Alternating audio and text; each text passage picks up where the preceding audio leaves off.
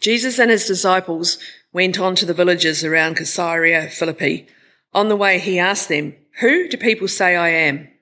They replied, "Some say John the Baptist, others say Elijah, and still others one of the prophets." "But what about you?" he asked. "Who do you say I am?" Peter answered, "You are the Messiah." Jesus warned them not to tell anyone about him. He then began to teach them that the Son of Man must suffer many things and be rejected by the elders, the chief priests and the teachers of the law, and that he must be killed and after 3 days rise again. He spoke plainly about this, and Peter took him aside and began to rebuke him. But when Jesus turned and looked at his disciples, he rebuked Peter. "Get behind me, Satan," he said. "You do not have in mind the concerns of God, but merely human concerns." Then he called the crowd to him, along with his disciples, and said, "Whoever wants to be my disciple must deny themselves and take up their cross and follow me. For whoever wants to save their life will lose it. But whoever loses their life for me and for the gospel will save it. What good is it for someone to gain the whole world, yet forfeit their soul? Or what can anyone give in exchange for their soul? If anyone is ashamed of me and my words in this adulterous and sinful generation, the Son of Man will be ashamed of them when he comes in his Father's glory with the holy angels." This is the gospel of the Lord. Praise to you, Lord Jesus Christ. I wonder, what are your priorities for 2023? Now, I'm going to hazard a guess that most of us haven't sort of sat down and carefully considered our priorities for the year ahead. Now, I might be wrong about that. So let's do a little straw poll. If you have compiled a list of priorities for 2023, raise your hand. Okay, a few people, that's okay, good. If you have given it some thought, but you've not made a list so you could easily rattle off your top 3 priorities for 2023 without giving it another thought, raise your hand. Okay, a few more, that's good. If you feel a bit like your main priority is to survive the melange of tasks, activities, engagements, responsibilities, and commitments that come at you on any given day, raise your hand. Okay, that's probably the majority. Sometimes it can feel like we don't really know what our priorities are, or we think we know what our priorities are, but those things that we think are our priorities are not really our priorities. So how can we ascertain what our priorities are? Well, some would say, well, the way we spend our time and money is a good indication, and it can be, especially if the person concerned has a bit of money to spare, or if there's someone that works all the hours they can because they're motivated by money, those kind of things. But a lot of people would say, well, I spend most of my time working and I spend most of my money on bills. Those are my priorities, but it doesn't say anything about where my heart is at. I think the best way to assess our priorities is to pay attention to our thought lives. What do we spend most of the time thinking about, especially when we're not working? What is the first thing we think about when we wake up in the morning? What is the last thing we think about at night? When we're relaxed and we got the freedom to think about anything, what kind of thoughts do we entertain? Are we thinking about work? That doesn't necessarily mean that work is the priority. It could be the sense of achievement or accomplishment is the priority. Or maybe work is just something that's really worrying us and playing on our mind. Are we daydreaming about a holiday? Relaxing on a beach somewhere? Then maybe rest and relaxation and doing fun things is our priority. Are we thinking about friends and family? Maybe relationships are our priority, or the welfare of our loved ones, or the need to be loved and appreciated. And all of those things are perfectly healthy things. And I have to say that too much navel gazing, I think, is definitely not a good thing, but sometimes we should analyze the thoughts that we're having. Why am I thinking about this so much? What is the reason behind it? What does it say about my priorities? And most importantly, what does it say about my commitment to the life that Jesus has called me to? As it says in 2 Corinthians 10:5, we take captive every thought and make it obedient to Christ. Well, today we're going to see that our understanding of who Jesus is will make a huge difference to our priorities. And our passage begins with Jesus asking his disciples this question. He says, "Who do people say I am?" And they replied, "Some say John the Baptist, others say Elijah, and still others, one of the prophets." Their answer is, of course, at the more agreeable end of the spectrum. They don't make reference to those who highlighted Jesus' parentage and made thinly veiled aspersions about the honor of his mother. They don't mention the fact that some accuse Jesus of being in league with Satan. Then, just as now, opinions about Jesus varied enormously. What the disciples do is they give a number of widely held views that are in accord with Jesus being a person who's been sent by God. And then Jesus posed them a much more confronting question. He said, "And what about you? Who do you say I am?" The question, who is Jesus, is of paramount importance.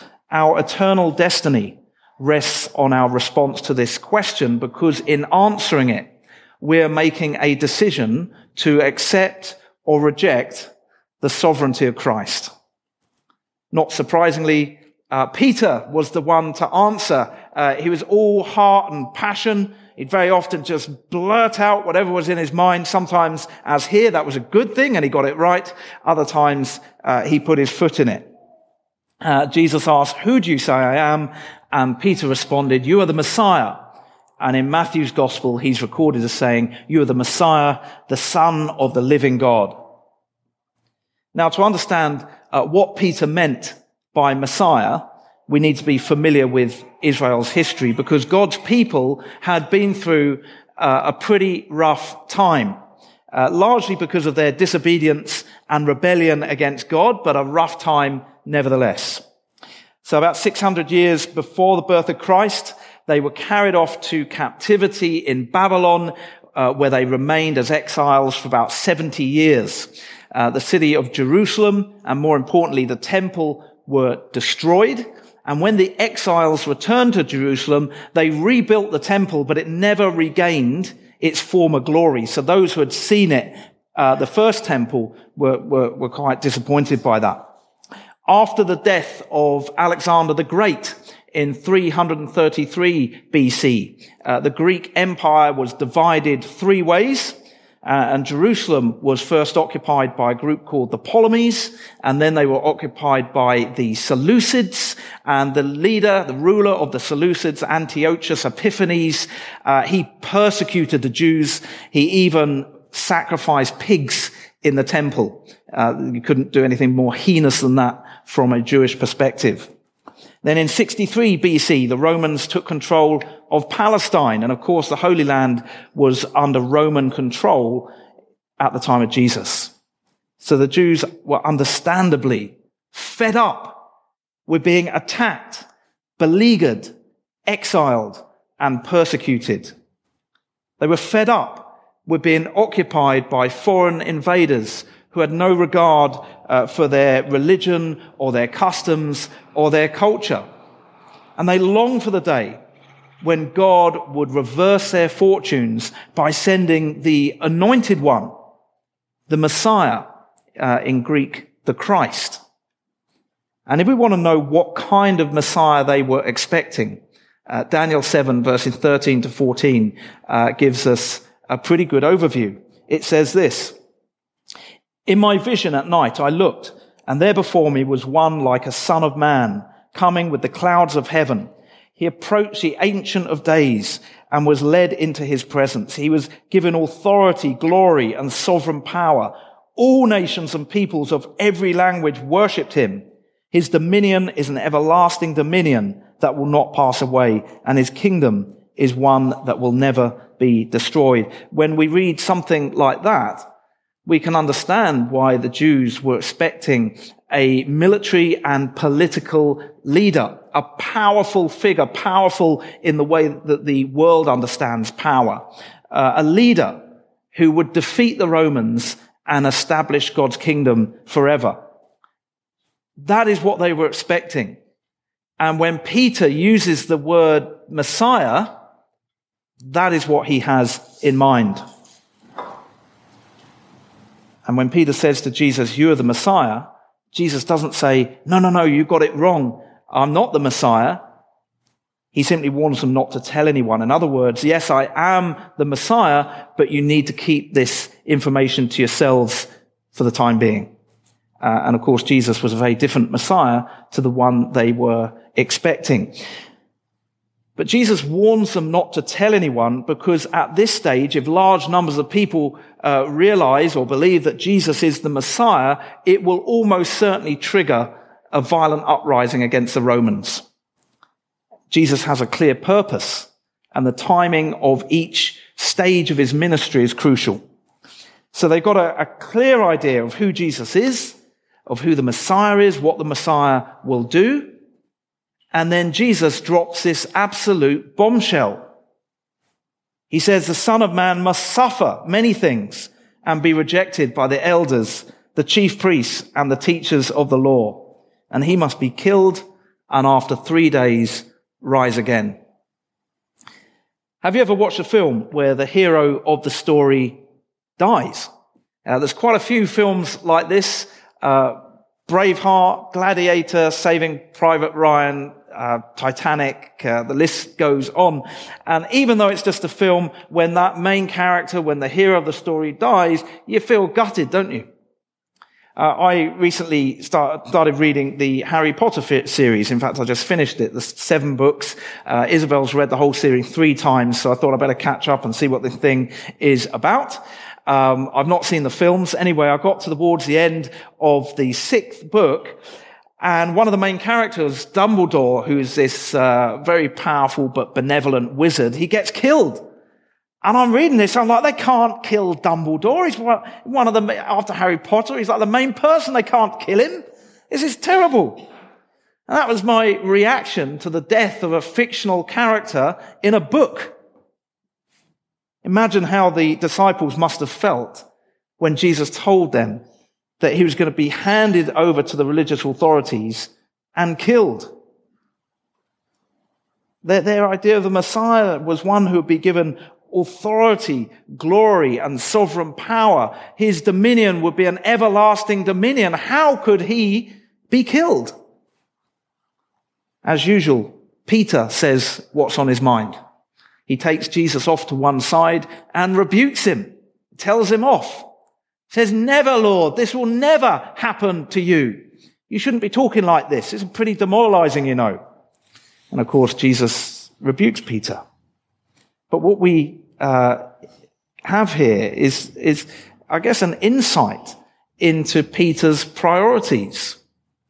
He wants a Messiah who will rid the Jewish people of the Romans.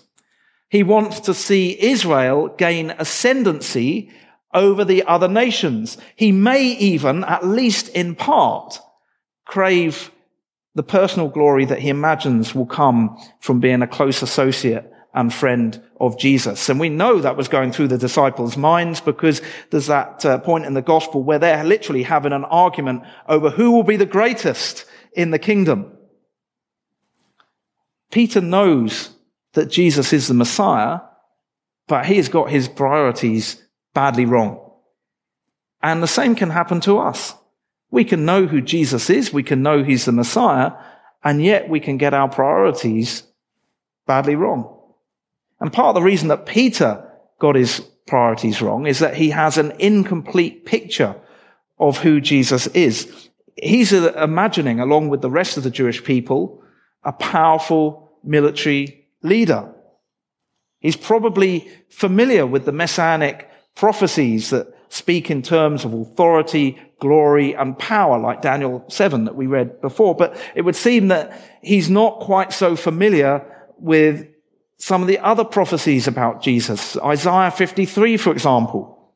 Let me just read verses 3 to 5. It says, "He was despised and rejected by mankind, a man of suffering and familiar with pain, like one from whom people hide their faces. He was despised and we held him in low esteem. Surely he took up our pain and bore our suffering. Yet we considered him punished by God, stricken by him and afflicted. But he was pierced for our transgressions. He was crushed for our iniquities. The punishment that brought us peace was on him, and by his wounds we are healed." Amazingly, Jesus fulfilled Isaiah 53 in his death, and he fulfilled Daniel 7 in his resurrection. And this is what Jesus is explaining to the disciples. He's trying to put these two aspects of his messiahship side by side. The authority and the glory and the power, and the pain and the suffering and the death. But they can't grasp it. They just cannot get over the fact that Jesus is talking about being killed. And then Jesus drops another bombshell, because up until this point, the disciples hadn't understood what following Jesus would cost them. Jesus says this, "Whoever wants to be my disciple must deny themselves and take up their cross and follow me. For whoever wants to save their life will lose it, but whoever loses their life for me and for the gospel will save it." Taking up one's cross is not just a way of describing the struggles and the difficulties of life. In Jesus' world, a person who took up a cross was going to die on it. Being a disciple of Jesus means dying to our old, sinful, self-centered life and starting a new life with Jesus at the center. If we cling to our old life, we will miss the meaning, the purpose, and the potential of life. If we cling to our old life, we will miss the meaning, the purpose, and the potential of life. We will lose our life. Conversely, if we die to our old sinful life and rise to new life with Christ, we will begin to experience the fullness of life that Jesus offers us, and we will be with him forever. The person who takes up their cross is able to say, along with the author of Galatians, "I have been crucified with Christ, and I no longer live, but Christ lives in me." Jesus said, "Take up your cross and follow me." Where would we be going? Following Jesus carrying a cross, if not to his death and resurrection, which is, by the way, also our death and resurrection. Carrying a cross as a follower of Jesus means nothing less than giving up one's whole life for Jesus. We give our whole lives over to Jesus. We give him everything. Our thoughts, hopes, desires, dreams, aspirations, time, money, skills, talent, everything. And we make Jesus' priorities our priorities. Now, at this point, you might be thinking, well, that sounds a bit risky. I don't think I like the idea of someone else being in charge of every aspect of my existence and being. It sounds restrictive, stifling, disempowering. Frankly, it sounds like it might be a bit boring. But this is where we get it so wrong. Because true life and true freedom are only found in Christ.